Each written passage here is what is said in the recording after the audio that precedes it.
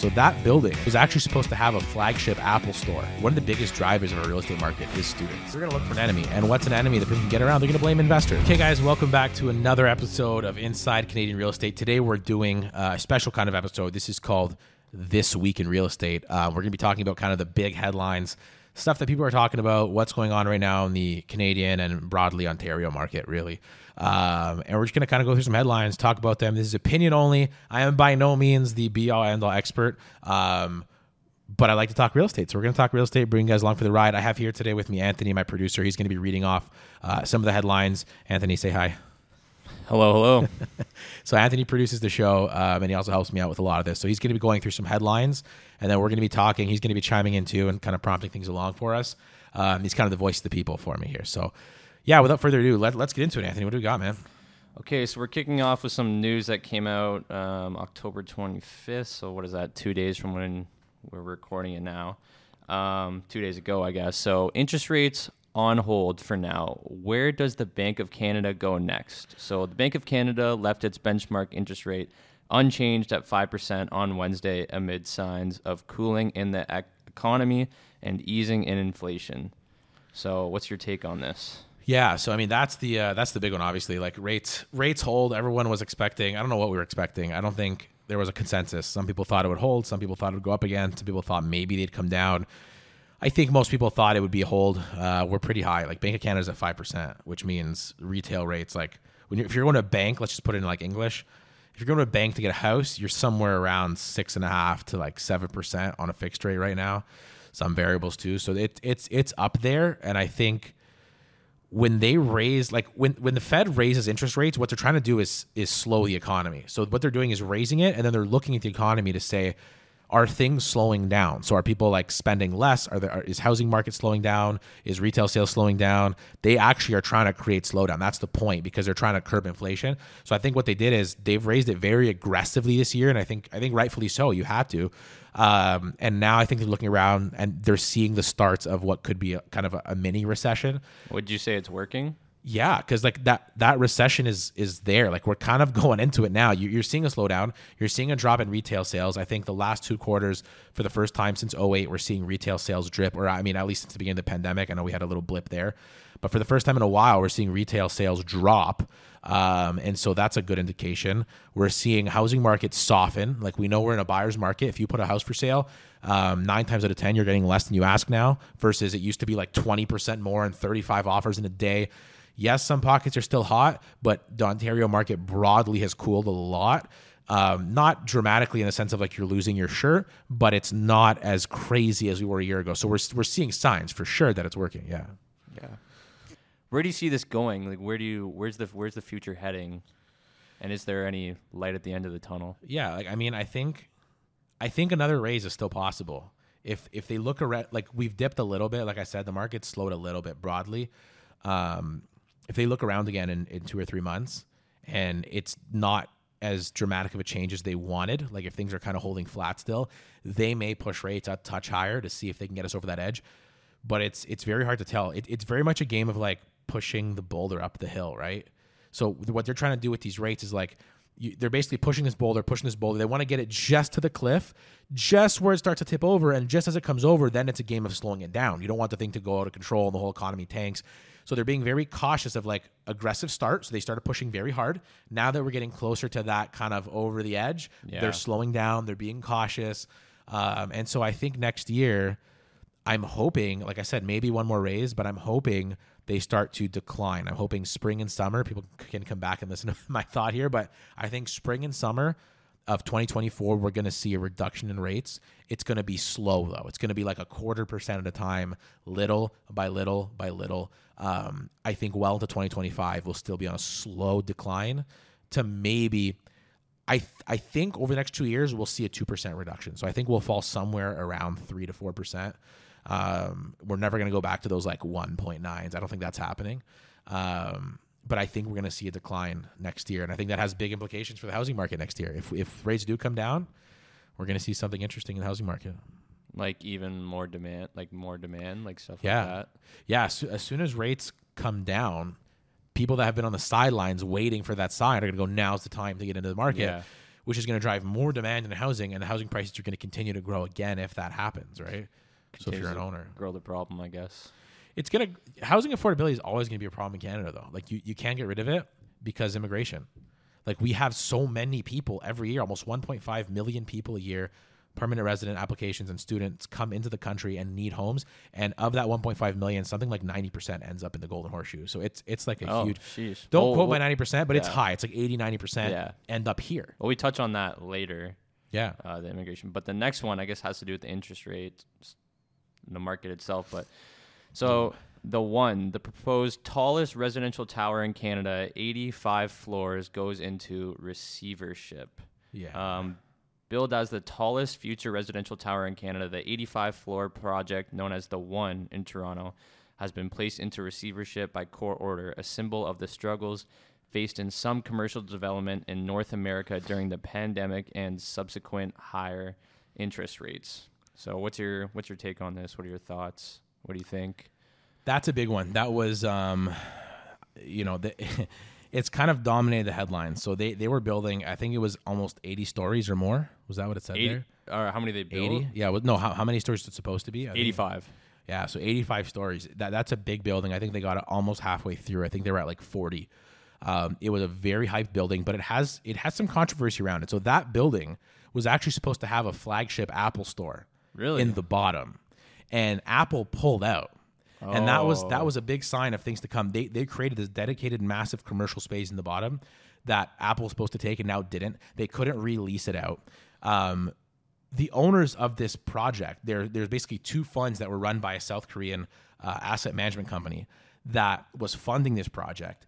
They've been obviously financing it, but their interest payments are coming up and up and up and up. They've only got through maybe half of the building. And I think when they started, they had no expectation that rates would end up as high as they are. Well, because they started, obviously they approved it and they started, I guess it was before COVID, right? Because I think I've been talking about this for a good amount of years. Yeah. So they started the project, I think, in 2017. Yeah. So in 2017, it was like blue skies ahead. Rates were like 1.5%. Like it was ridiculous. And I think they had thought it would be smooth sailing, but it wasn't. And it's such a big project that like anytime you're talking about real estate development, your biggest enemy and risk is time. So the longer a project stretches, the more that can go wrong, the higher your carrying costs, your financing, your materials, all that gets bigger. So your risk extends with your length of your project. And so this being one of the biggest high rise in Toronto is essentially also the riskiest project in Toronto. And now we're seeing it being affected. The first large project to really be affected by these new rates, of course, because it's the largest and one of the longest running projects. So they're feeling massive pain now with the interest rate increase, with labor shortages, with tenants pulling out because the tenants are adjusting, saying like, maybe we don't want this super high-end condo, this thing that we bought. Maybe we don't want our office or retail space downstairs because we're not expanding. We're not planning to expand now given the conditions. So they're hit with a lot of headwinds, and halfway through the project, they just called it quits. So they applied for receivership, and that basically means that their lenders are probably going to take possession of that building. So do you think they'll like hit another developer, or like what do you think is going to happen? I honestly don't have any idea. If I were to guess what's likely going to happen, because I also heard there was issues with the partners, like the Korean fund and whoever their domestic partner was here. I think it was like Coco or something. I can't remember what it was, but someone's partnered in that deal, and I think the partners weren't getting along either was part of the problem. So I think it's a little deeper. So I think either what's going to happen, this completely prediction, like no facts, but either the lenders will take it over and try to find a new buyer for that half completed project that has a stronger balance sheet that can take over, finish the project, and resell the project. What happens to the people that already bought is, I guess, to be seen. I'm not sure how that's going to play out at this point as we're recording it. This is still kind of fresh. Yeah. Either they're going to lose their deposit and lose their allocation, or they're going to give it an opportunity to keep it, but they're going to have to wait a really long time for it to finish. And it'll be a whole new developer, or one of the partners involved will split off and somehow retake ownership of it and continue. Maybe they'll find a new partner or a new JV to finish the deal with. I don't know how it's going to pan out, but it's not good news. And the big question is, will it happen to other projects? It'll be interesting to see. But yeah, moving on. So you touched on this before. You wanted to get into it, but we're coming back to it now. Immigration and more, I guess, specifically international students. So Canada moves to reform its international student program. Starting on December 1st, Canadian colleges and universities that are enrolling international students will have to verify each applicant's acceptance letter directly with immigration officials before a study permit is issued. So I guess basically what they're finding is there's a lot of fraud with these international students and their admission letters, and then I guess the amount that they're accepting as a whole. Yeah, this is actually big news because I think this is very underrepresented, at least right now, and no one's really talking about this. But one of the biggest drivers of our real estate market is students. Yeah. We have, I think, 500,000, give or take, a year. Students come in, and what they do is they come in for school, but then they also get jobs, and they end up needing residency of some sort during and after their stay here if they get approved, because they'll come in on a student visa, and then when they're done, they'll transition to a work visa, and they'll stay here. And so that's a big driver of immigration for us. Yeah. If anything of that program changes, now I'm not saying it doesn't have to change, because I think it does, and we'll talk about that in a second if you want to know why I think it should change. But if anything does change, that actually has direct implication to housing, because it's about half of our demand.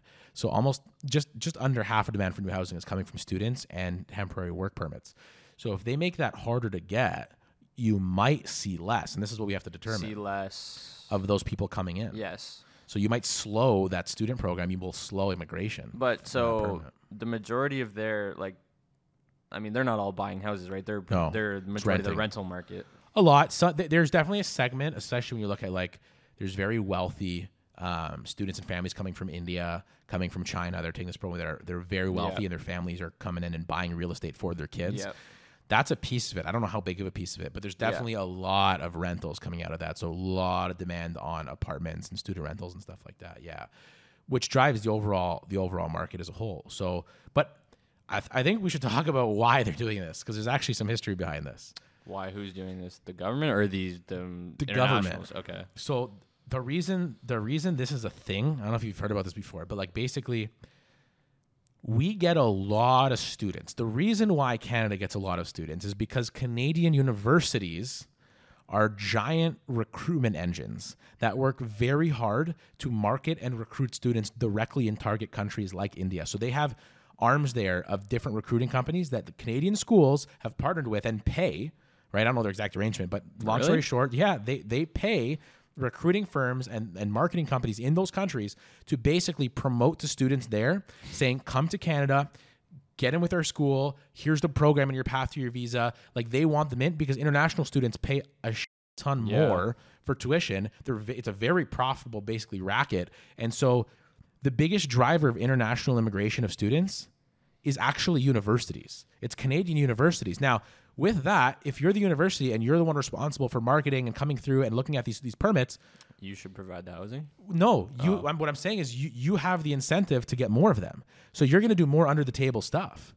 You're gonna turn your eye to more fraudulent applications. You're gonna accept as many as you can, so long as they pay, because all you care about as the university is getting paid. So are you saying it's the universities to blame and not the government? Yes. Okay. So I didn't know that. I mean, the government's kind of always. I guess they go hand in hand. Well, they're a little linked, right? Yeah, because. But I never thought about it like that. They have a whole. I mean, their target here is what they're saying is they're trying to fix the integrity of the program. Yeah. Right? So they're saying that. Like, I couldn't get through the rest, but would the government not have to see like that? Like, would it not have to go from the university to the government for them to be able to come here? Well, I guess a big chunk of it was being handled by the universities, and they were able to provide these they're given the go ahead, these admission letters, right? Yeah. And when they get these admission letters, the school's receiving them and the government's receiving them, but no one is really analyzing them for, are these fake? Like, are these real? And is there operations where, and who knows, I'm not implying that the universities are doing this, but like, what if the universities have an inside thing, and they have people that are assisting in drafting these fake admission letters? I'm not saying they are. I'm just saying, what if they do? Someone's doing it, so that's why they're doing this. There's a big amount of students coming in under the fake premise that their admission letters are not legitimate, is what I'm saying. So there's students coming in that shouldn't be coming in, that wouldn't have been approved, but they're being approved based on admission letters, which are fraudulent. And so the government's saying, we want to take a closer look now. We want all these admission letters to go through a more in-depth vetting process that we ultimately have oversight of, so we can ensure that, because right now it's a Wild West. Like, oh, you have the admission letter? Great. Take your letter, take your application, you go through and you come in. Now they're like, no, where'd you get, where's that coming from? Who vetted that? I'm just surprised it's wanna not know. how it like Right. that's how it always should have been. There was no incentive because as far as the government was concerned before, they're like, well, immigration is immigration. They're going to come here. They're going to spend money. They're going to basically drive up sales taxes. They're going to spend. So it's good. And the universities, of course, had the incentive as well. They're getting paid. So no one really cared. But now that we have a housing issue, that's part of the problem. Yeah. So if we have way too many students coming in and that's forcing the price up, now they're not going to say that because it's bad for optics, but it is. That's what drives our housing market. They're trying to make affordability a top priority. And so this has now become an issue because they're like, well, we might have to slow this down a little bit. And the most legitimate way to do that is just tighten up the application process a little bit and make it a little harder because that's what but they're not going to blame it on that. They're going to blame it on something else. But that is why they're doing it. Yeah. Well, I guess moving on, I guess is almost tied in. And tied in with you and what we're talking about. So Prime Minister Justin Trudeau blames investors for commodification of housing. The Prime Minister says investors and corporations have played a significant role into Ontario's housing crisis. 43 as of 2021, 43% of condo apartments and between 14 and 21% of houses in Ontario were owned by investors. Yeah. So, what do you think about what Mr. Trudeau? Hold on, let's get that stat one more time. Okay. How many? So, from Stats Canada revealed that 2021, 43% of condo apartments and between 14 and 21% of houses in Ontario were owned by investors. So, 43% of condos and 14 and 21% of houses were owned by investors. So, around a quarter. So, almost half of the apartments in Ontario were owned by investors, and almost a quarter, 20% of houses in Ontario were owned by investors. So here's the flaw with this. As housing prices skyrocket, somebody has to take responsibility for it, right? Okay. Like somebody's going to be to blame. So the government's going to look around and say, it's not us. It's not all that money we printed, which drove inflation through the roof, made everything more expensive. It's not years of having almost free money with no interest rates. So it's, we can't blame the central bank. They're not going to take blame for it. We can't blame the government. They're not going to take blame for it.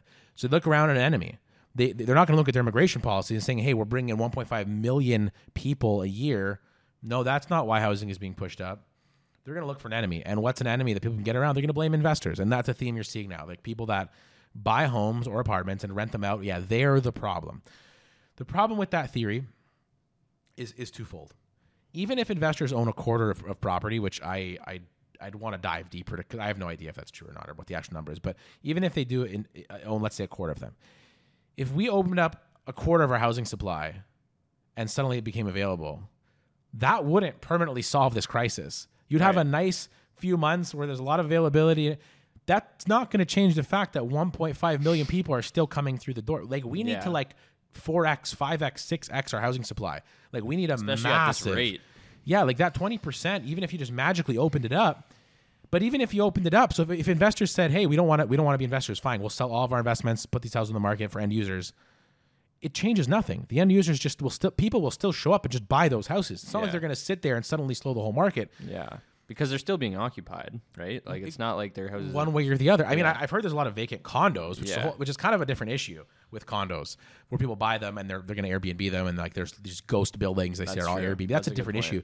But single family homes, like my point is, whether an investor buys that, it's not like there's a lack of demand, and if investors just didn't buy homes, nobody would.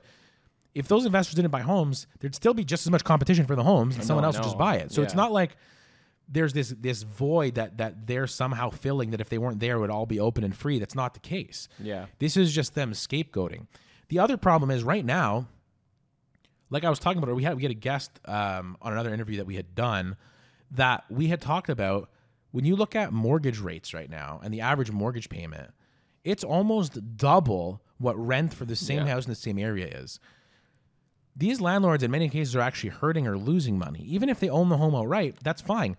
They're creating affordable housing in a sense, because the people that rent from the reason those investors are there is because there's demand from renters. There's people that don't want to or can't put 30% down right now. Yep. Can't put hundreds of thousands of dollars to own a home. Property tax. But they still, property tax maintenance, but they still need a home.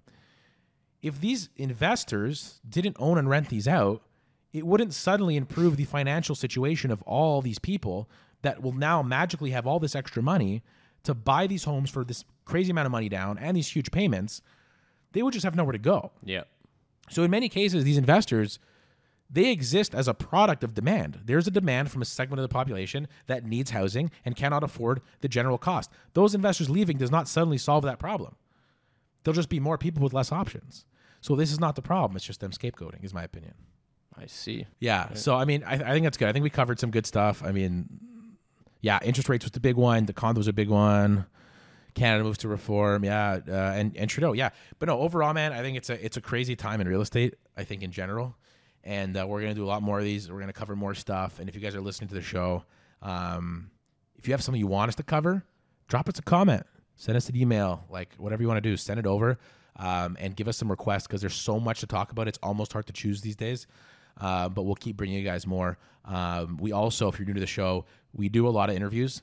So a lot of our shows are interview-based, but we try to do these weeks in real estate at least once a month and just talk about what the heck is going on in the market and just bring you some of the news. So hopefully you guys enjoy that. If you have any ideas of what you want us to cover, just let us know.